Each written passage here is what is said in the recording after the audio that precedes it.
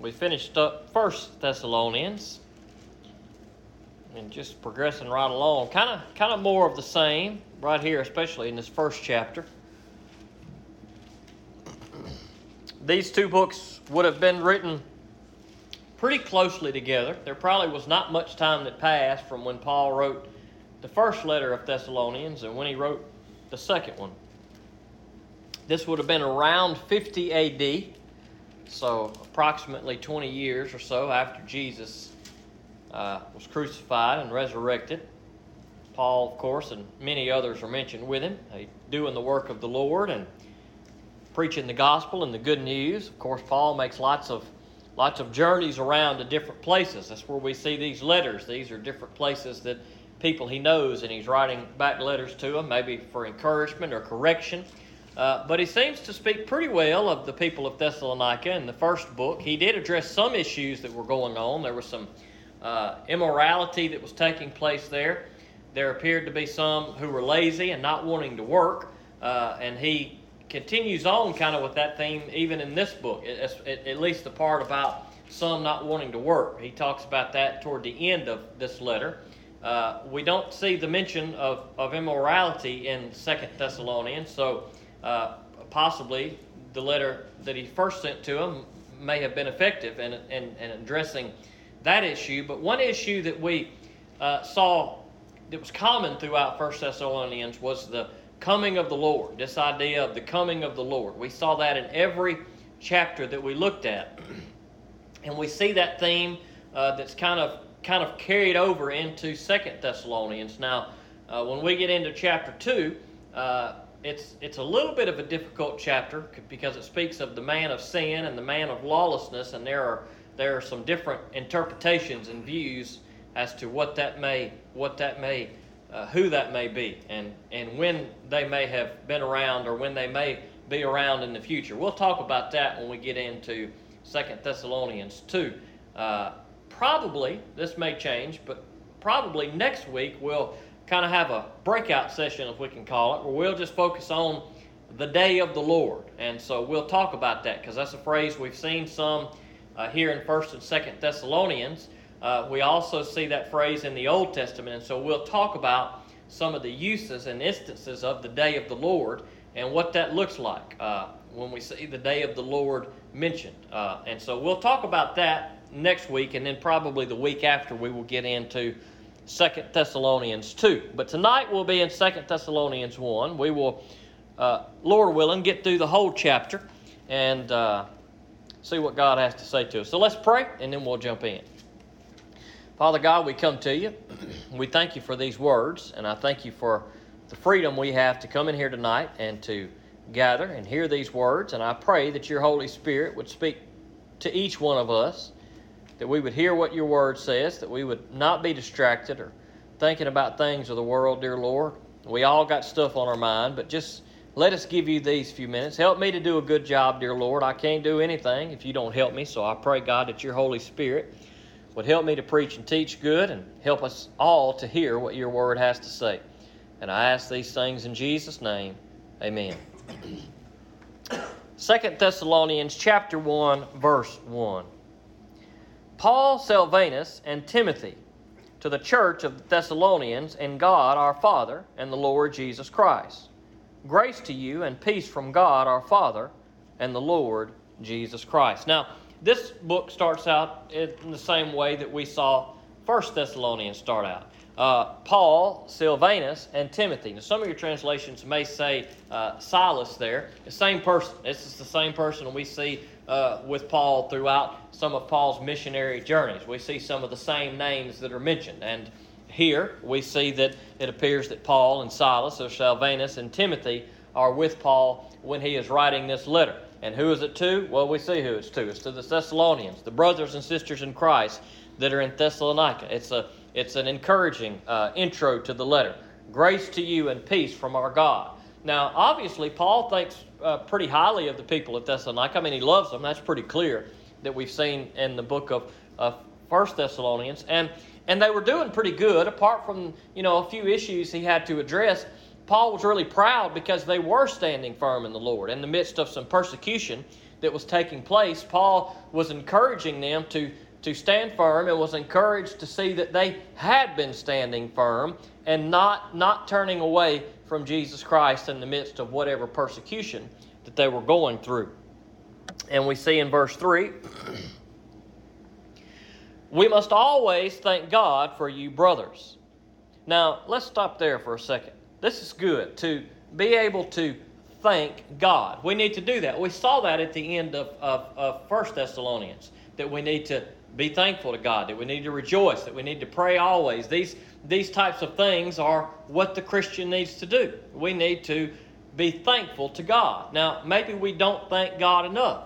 Chances are that we probably thank God from time to time, but our prayer life may have more "God help me" than they do "God, I thank you." Now, it's good for us to go to God and say, "God help me, God forgive me, God I need you, God I'm struggling with this." I mean, we should go to God in those things, but we don't want to forget to thank God, because we have a lot to thank God for. Now, even on our worst days, we need to try to find something to thank God for, and there's some joy, there's some refreshing that comes when we thank the Lord. There's some praise there, I think. When we thank the Lord, we are praising the Lord for something He has done. Even on our worst days, it might be a good practice for us to get into, is to say, okay, help me not to be overwhelmed with all the tough stuff that I'm going through, but God, I thank you for this. And find something good. Maybe it's for your wife, for your husband. Maybe it's for your grandchildren. It may be something really small, or maybe something really big. But when we are thankful to God, then that's a good place for us to be. And here, Paul is thankful to God for the people of Thessalonica. And he says so. We always thank God for you, brothers. This is right, since your faith is flourishing, and the love each one of you has for one another is increasing. Therefore, we ourselves boast about you among God's churches, about your endurance and faith and all the persecution and afflictions you endure. It is clear evidence of God's righteous judgment that you will be counted worthy of God's kingdom, for which you are also suffering. Now, why is Paul thankful for the people of Thessalonica? Well, he says it because they're growing in the Lord. They're flourishing. Their love is increasing. And not only that, but they are continuing to stand firm in the face of persecution and tribulation, affliction, all of these things that they are going through. They are not turning from the Lord. Now, this is important for us to remember. From the time that Jesus came on the scene, Jesus faced persecution. He faced all kind of difficulties trying to do the work of the Lord. And ultimately, his life was given by Him and taken by those who hated Him. And that's Christianity. That is what happened. Jesus said, look, I'm coming onto the scene and they're going to do this to me. Well, guess what? They're going to do that to my followers too. If we're going to be followers of Jesus Christ, we need to know that the walk to do what God calls us to is not always an easy walk. Now, we're pretty blessed here in the United States that we may not face as much affliction and persecution for our faith as others, but we do probably in some instances face persecution and affliction and tribulation because of our faith. And there's a good chance that could get even more difficult and more prevalent in the life of the Christian, that we can face more persecution, more tribulation, more affliction. So what will we do should those days come on us? Will we be those who are faithful to stand for the Lord? Will we get angry with the Lord when times really get tough? Because it's easy for us to sit here in our air conditioning with things good in our life and say, I will never turn from the Lord. But man, when hard times hit people, even good, strong Christian people, that's when really our faith is tested. That's when we really see for sure, okay, do I really trust in the Lord? Now, hopefully we never have to go through that. But the reality is we may have to go through serious affliction and tribulation and persecution in our life. And that's what was going on in the life of the people at Thessalonica. And things have not changed. From 50 AD to 2022 AD, guess what? Things have not changed. As Ecclesiastes will remind us, there is nothing new under the sun. It is not easy to be a follower of Jesus Christ. It is joyful to be a follower of Jesus Christ. It is happy for us to be a follower of Jesus Christ. But it is not always easy. It does not come without sometimes persecution, affliction, and tribulation. But the people of Thessalonica were standing firm in the midst of all of these things. And so what does Paul say? He says, we ourselves boast about you among the churches, about your endurance and faith in all the persecutions and afflictions you endure. So Paul is boasting about the people of Thessalonica. Why? Because they're doing good for the Lord. That's not to say that they're not perfect, that they don't have problems in that body of believers in Thessalonica. I mean, Paul's already addressed some of those. But as a whole, it seems as though the people they're doing very well. I mean, their love for one another is growing. Their faithfulness to the Lord is standing strong. And so Paul, when he sees other believers, other churches, he boasts about the people of Thessalonica. Hey, do you see the people of Thessalonica? Let me tell you what they're doing. They're standing firm. And that's encouragement possibly for other churches too. Hey, maybe one day you'll go through the same persecution. Well, look at the people of Thessalonica. They are doing the Lord's work, and they are doing good to stand firm on the Lord. Maybe this is good for us to remember. So when those days of persecution should come in our life, we can remember, hey, we want to be those who stand firm in the Lord.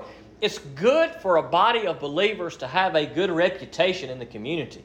It's good when somebody can say about a church, hey, that church is doing good for the Lord. Now, maybe it's enduring persecution. Maybe it's just some work that a church does.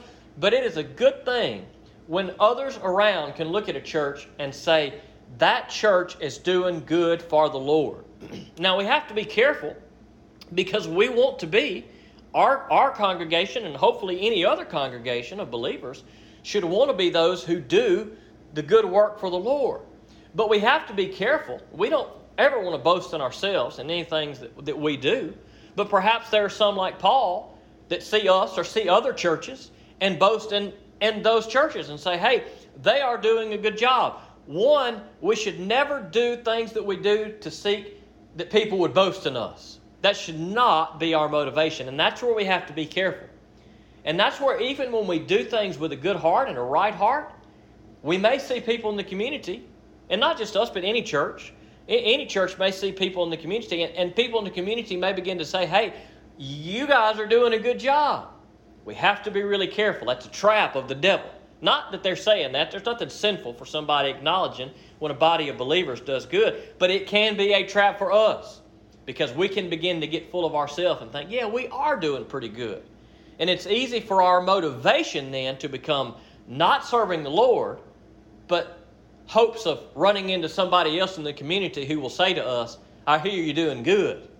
All right, another person told me. Well, let me make sure I boast about what we're doing so other people will know, so more people can tell me. We have to be careful we don't do that.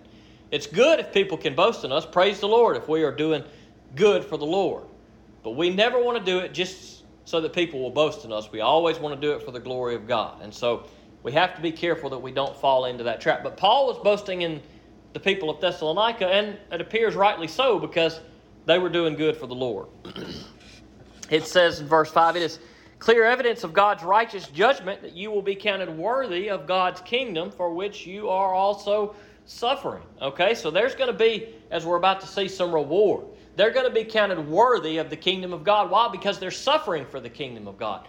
They are worthy of the kingdom of God because they are standing in their faith. They're not turning from God. They're not denying God. They're not saying the going has got tough, so I'm going to get going.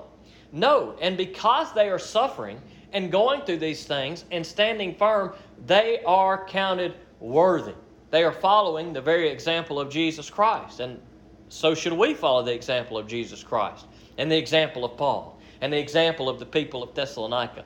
That we are those who would be counted worthy. Not because of anything we do, but because we keep our faith in Jesus Christ in the midst of persecution. It's because of our faith that we are counted worthy. And so we want to be those who stand strong in the faith. And so Paul says, look, this is good. It's clear evidence of God's righteous judgment. And what does that judgment entail? Well, those who are of God, who keep the faith, God will deliver. But those who do not keep the faith will experience God's wrath.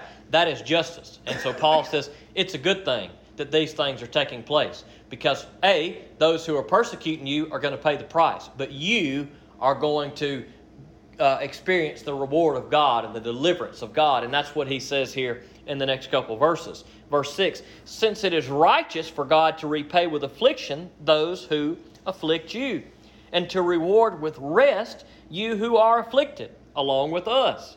This will take place at the revelation of the Lord Jesus from heaven with his powerful angels. Okay, so this is a good word of encouragement to the people of Thessalonica. They are going through hard times, but Paul says, hey, don't worry. This is good. It's good that you are suffering for the Lord, because God will one day deliver you. And hey, don't be discouraged that the enemy looks like they are getting the upper hand. Sometimes it looks like the enemy is getting the upper hand. But don't be discouraged. God always has the upper hand. It doesn't mean that we won't have to suffer sometimes, but the enemy will never get the final word. So be encouraged, Paul says. In the midst of your afflicted, you will be counted worthy to be sons and daughters of God, because you're standing strong on your faith, and you will one day be with God. Those who afflict you, well, they're going to get what's coming to them. But you, what does he say? He says, and to you, and to reward with rest you who are afflicted, along with us. Okay, so there's going to be a reward for those who keep their faith in Jesus Christ and who stand strong in the midst of hardship and persecution and say, nope, I'm going to choose Jesus over affliction. I'm going to choose Jesus over the things of the world. For those who do that, there is a great reward. And what is that reward? It is rest. That's what we want, right? Rest. I mean, you look around, even physically. We work. We got stuff going on. I could probably ask every one of you, are you tired? And probably you are. You may be tired because you're just coming over some sickness. You may be tired because your wife's got you working too hard. You may be tired because your husband's got you doing too much stuff. You may be tired because you punch the clock and you go to work early and you get home late. I mean, there's lots of reasons why we are tired. Physically speaking, we are all tired. Won't it be great when the day comes that we don't have to work anymore? Now, some people think that day will come when you retire. But what I have discovered from talking to people who have retired is it appears to me that you may work harder when you retired than you did when you worked. And so even when we retire in this life and quit work, we still don't get any rest. And then you get grandkids and great-grandkids, and there's always something to do. And so there's no real rest. I mean, those things are fun and good. But what we really long for is a day that we can rest. Physically, at least, we long for that. But not just physically. I mean, we want that physical rest, praise the Lord. But spiritually, we want rest because it's a struggle, right? In this world, every day we wake up.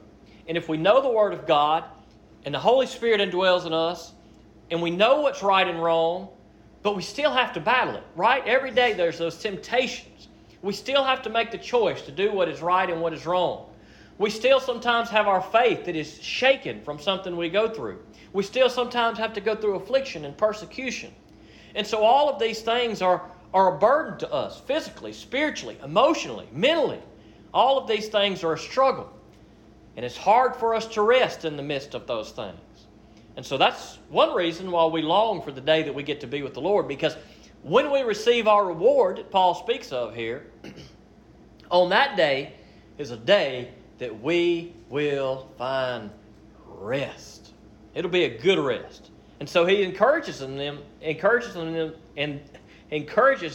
with these words, that even though now you go through persecution, have no fear, look forward to the day that rest is coming. And when will that rest come? Have we reached that rest now? Well, I do not believe we have reached that rest now.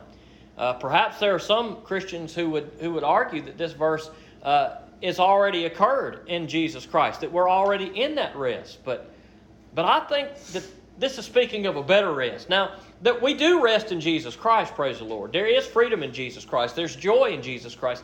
There's deliverance in Jesus Christ. There's all of these things in Jesus Christ. But I would venture to say that none of us are resting in the way that we ultimately desire to rest. And I believe that rest will only come when we are with Jesus Christ. And Paul says this will take place. What? This reward of rest. This will take place at the revelation of the Lord Jesus from heaven with his powerful angels.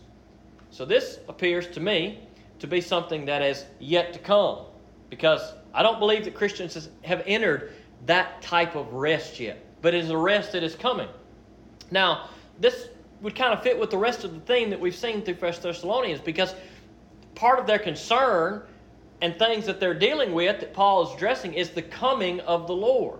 And Paul appears to be saying here that, hey, look, speaking of the coming of the Lord, when the time comes that there is the coming of the Lord, that's when those who afflict you will be dealt with. That's when judgment will take place for those who have rejected God and afflict you. But that's when rest will take place for you. When all things are said and done, when Jesus Christ returns with His angels, on that day, rest will be established for all of eternity. Verse 8, taking vengeance with flaming fire on those who don't know God. Okay, so this is what's going to occur. This will take place at the revelation of the Lord Jesus from heaven with His angels. And what will be the result of that? He will take vengeance with flaming fire on those who don't know God and on those who don't obey the gospel of our Lord Jesus. These will pay the penalty of eternal destruction from the Lord's presence and from His glorious strength.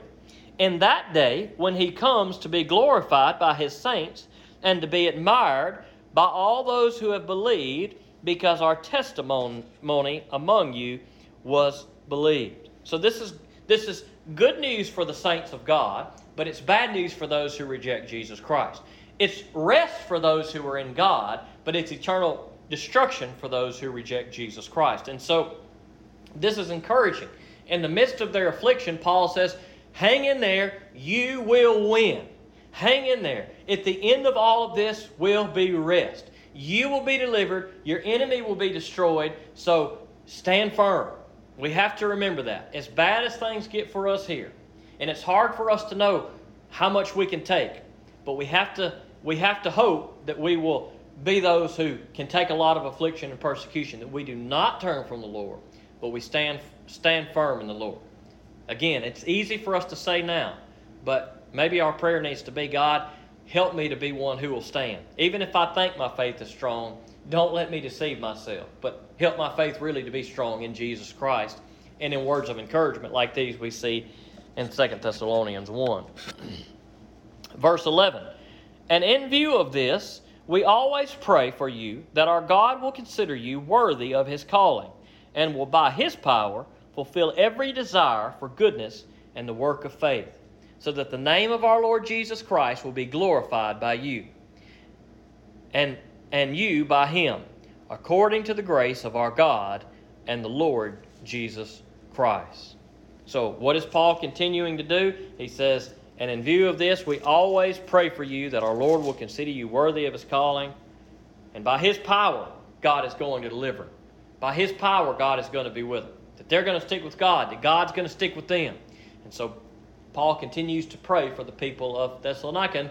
And we need to do the same thing. We need to pray for each other, that we would be strong enough to stand whatever comes against us. But we also need to pray for our brothers and sisters in Christ. Maybe in other churches or in other places of people that we know. Maybe we know churches where problem is going on. Maybe we just want to pray, hey, God, there's no problems going on here. There's no problems going on anywhere else. But God, we pray for this body of believers at this church. We pray for this body of believers. God, we pray for our missionaries. We pray for preachers and teachers who are overseas, whose lives are on the line. God, we pray for our brothers and sisters in Christ that they will continue to stand firm and do the work, because that's what God calls us to.